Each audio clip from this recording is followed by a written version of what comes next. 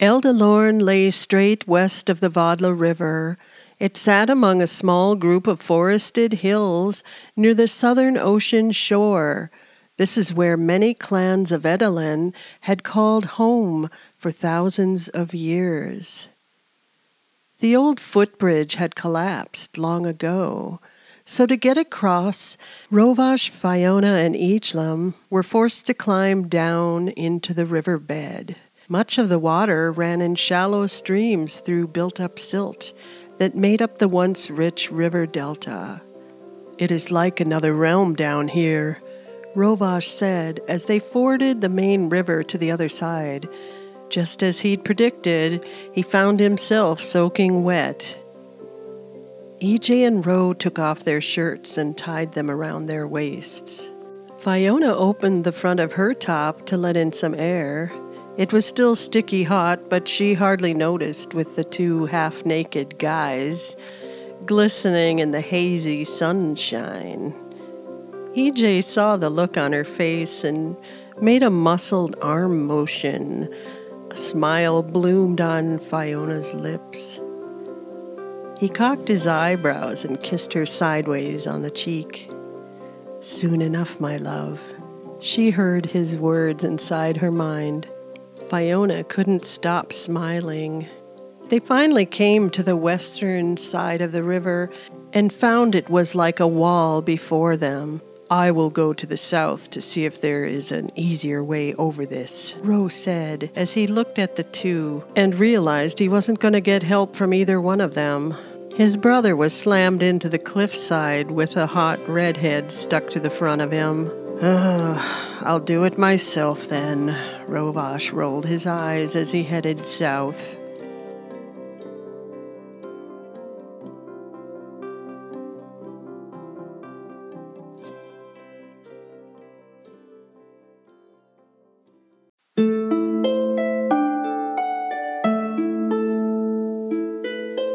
Welcome. I am your author-narrator, Carly Bond. I have been reading from Tales of Eldalorn, Book 1, the first of a trilogy. Today, our three friends are still on the path to Eldalorn, and the river delta seems to be blocking their way. Fiona does all she can to distract EJ from being sad. And now for the rest of the story.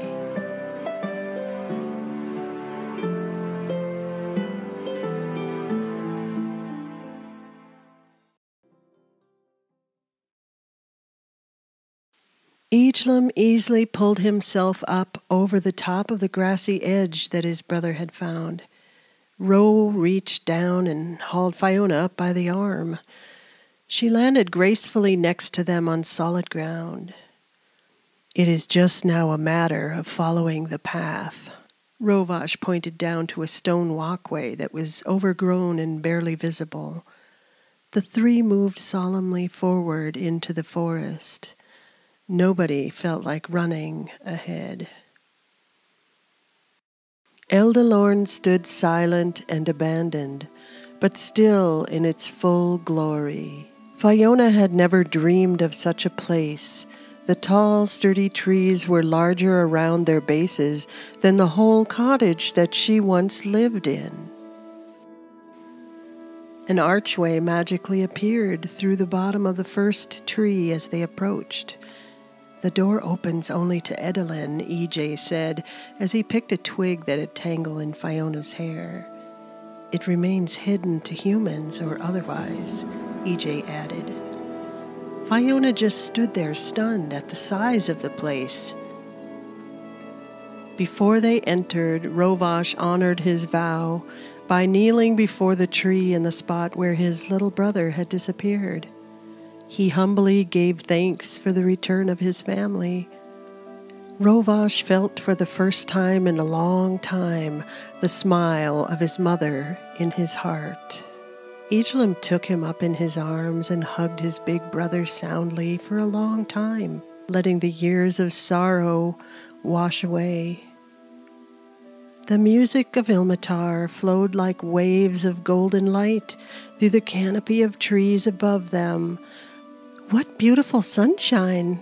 Fiona thought, not realizing what she was seeing.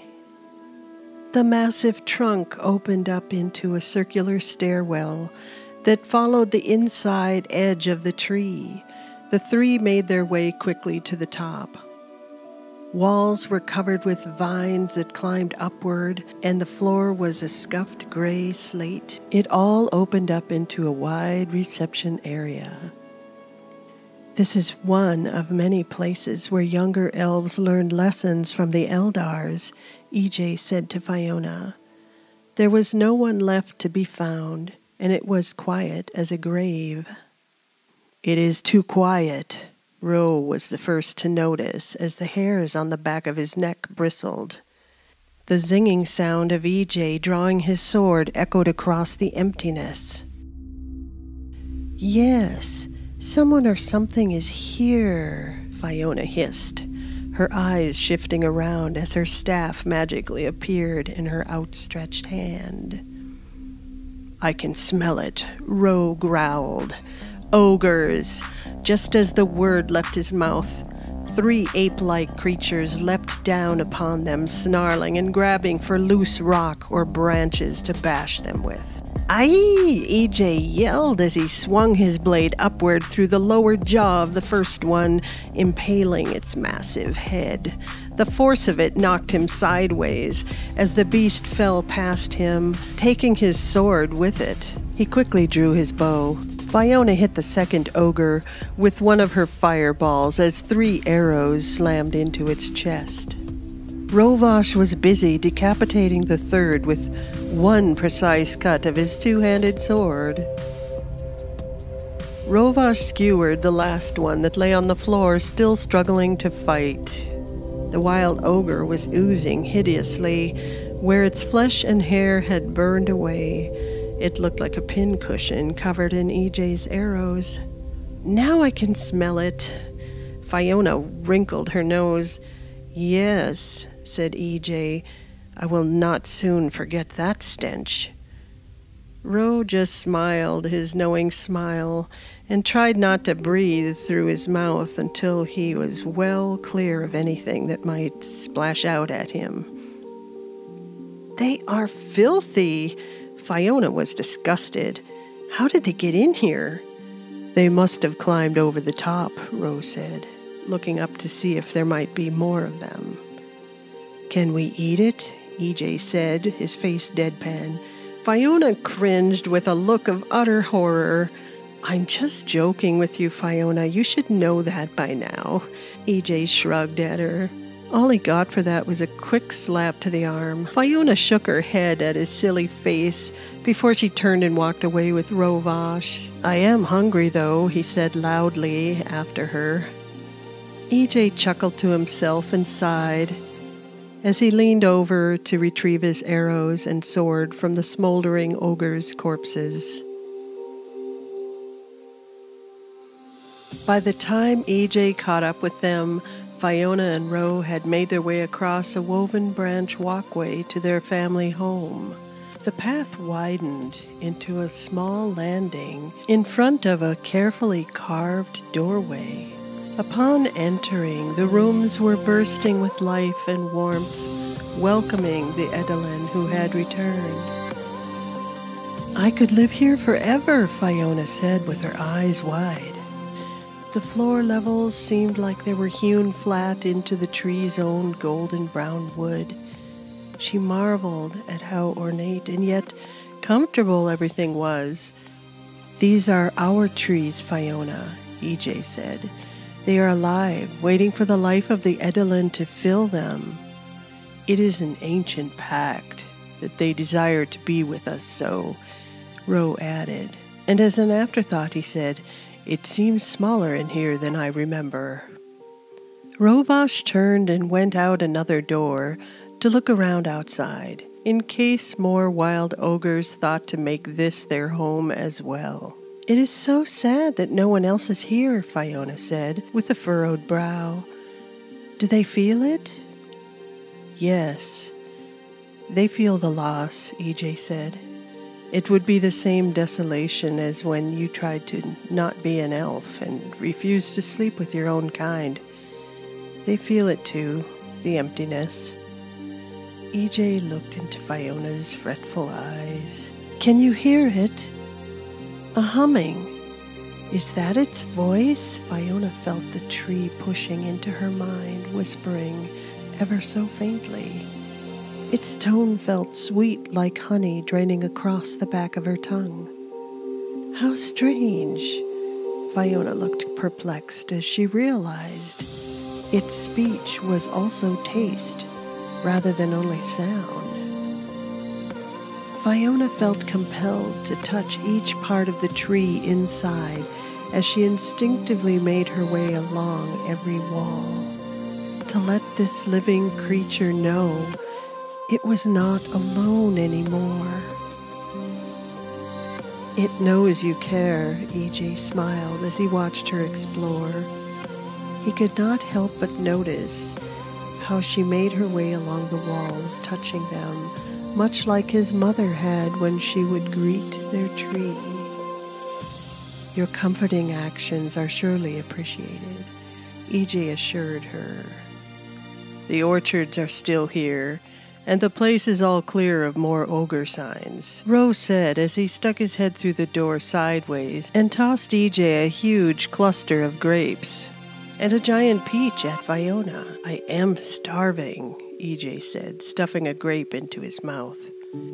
They followed Ro outside onto a large platform of woven tree limbs. They were surrounded by a garden of vines and branches that intermingled, making it easy to harvest the fruit.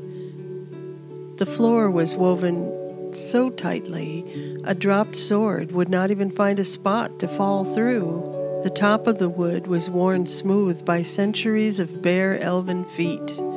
The whole village of tree houses was chained together by wide hanging walkways. It was breathtaking.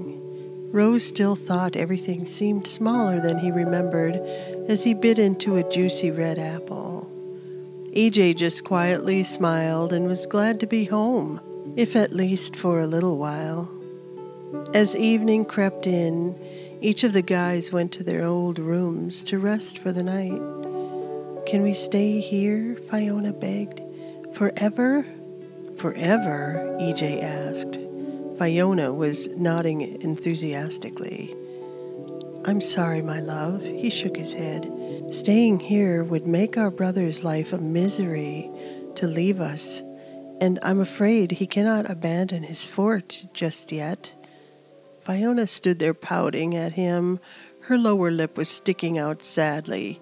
EJ was hanging up their clothes in an attempt to dry them in the sultry evening. This damp air is why we never bothered with such things as clothes, he said, happily naked again. Fiona went to the window and could see fireflies milling in the darkness down below. They looked like twinkling stars near the ground. She leaned dangerously over the open windowsill. How will Ro explain our returning with him? Fiona asked. Won't they think he lied to them? He will just tell them the place was not fit for us to stay. It was a question to be answered, after all, EJ assured her. We could come back sometime, couldn't we? Even to stay a short while and visit the trees. Fiona looked concerned for them. I am happily surprised our home is still here, EJ said thoughtfully.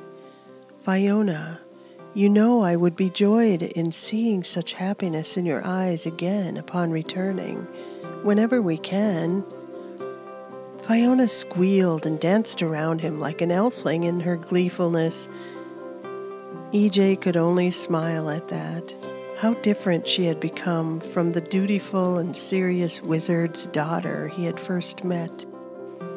I can only think that I have rubbed off on you in some small way to give you such joy, EJ started to say, but was interrupted by a red-headed elven girl who pulled him firmly into her lips for a long, warm kiss. You know how I cannot refuse you, EJ sighed quietly, gazing into her half-open eyes. They crawled into bed together, nose to nose. Nedapostag anineband. Fiona breathed softly, tickling his ear.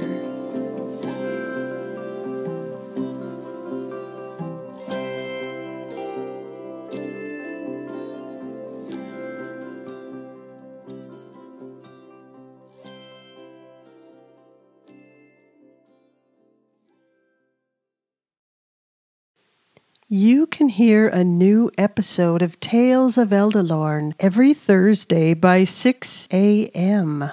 Yeah, that's me, publishing early in the morning.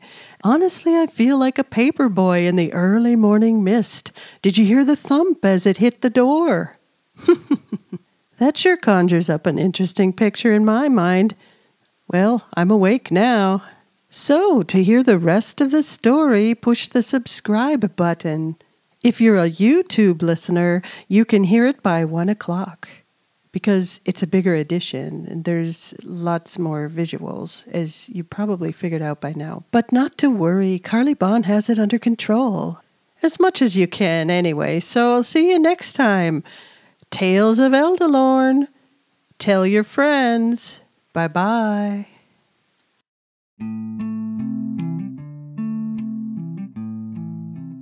Elvish lesson of the day.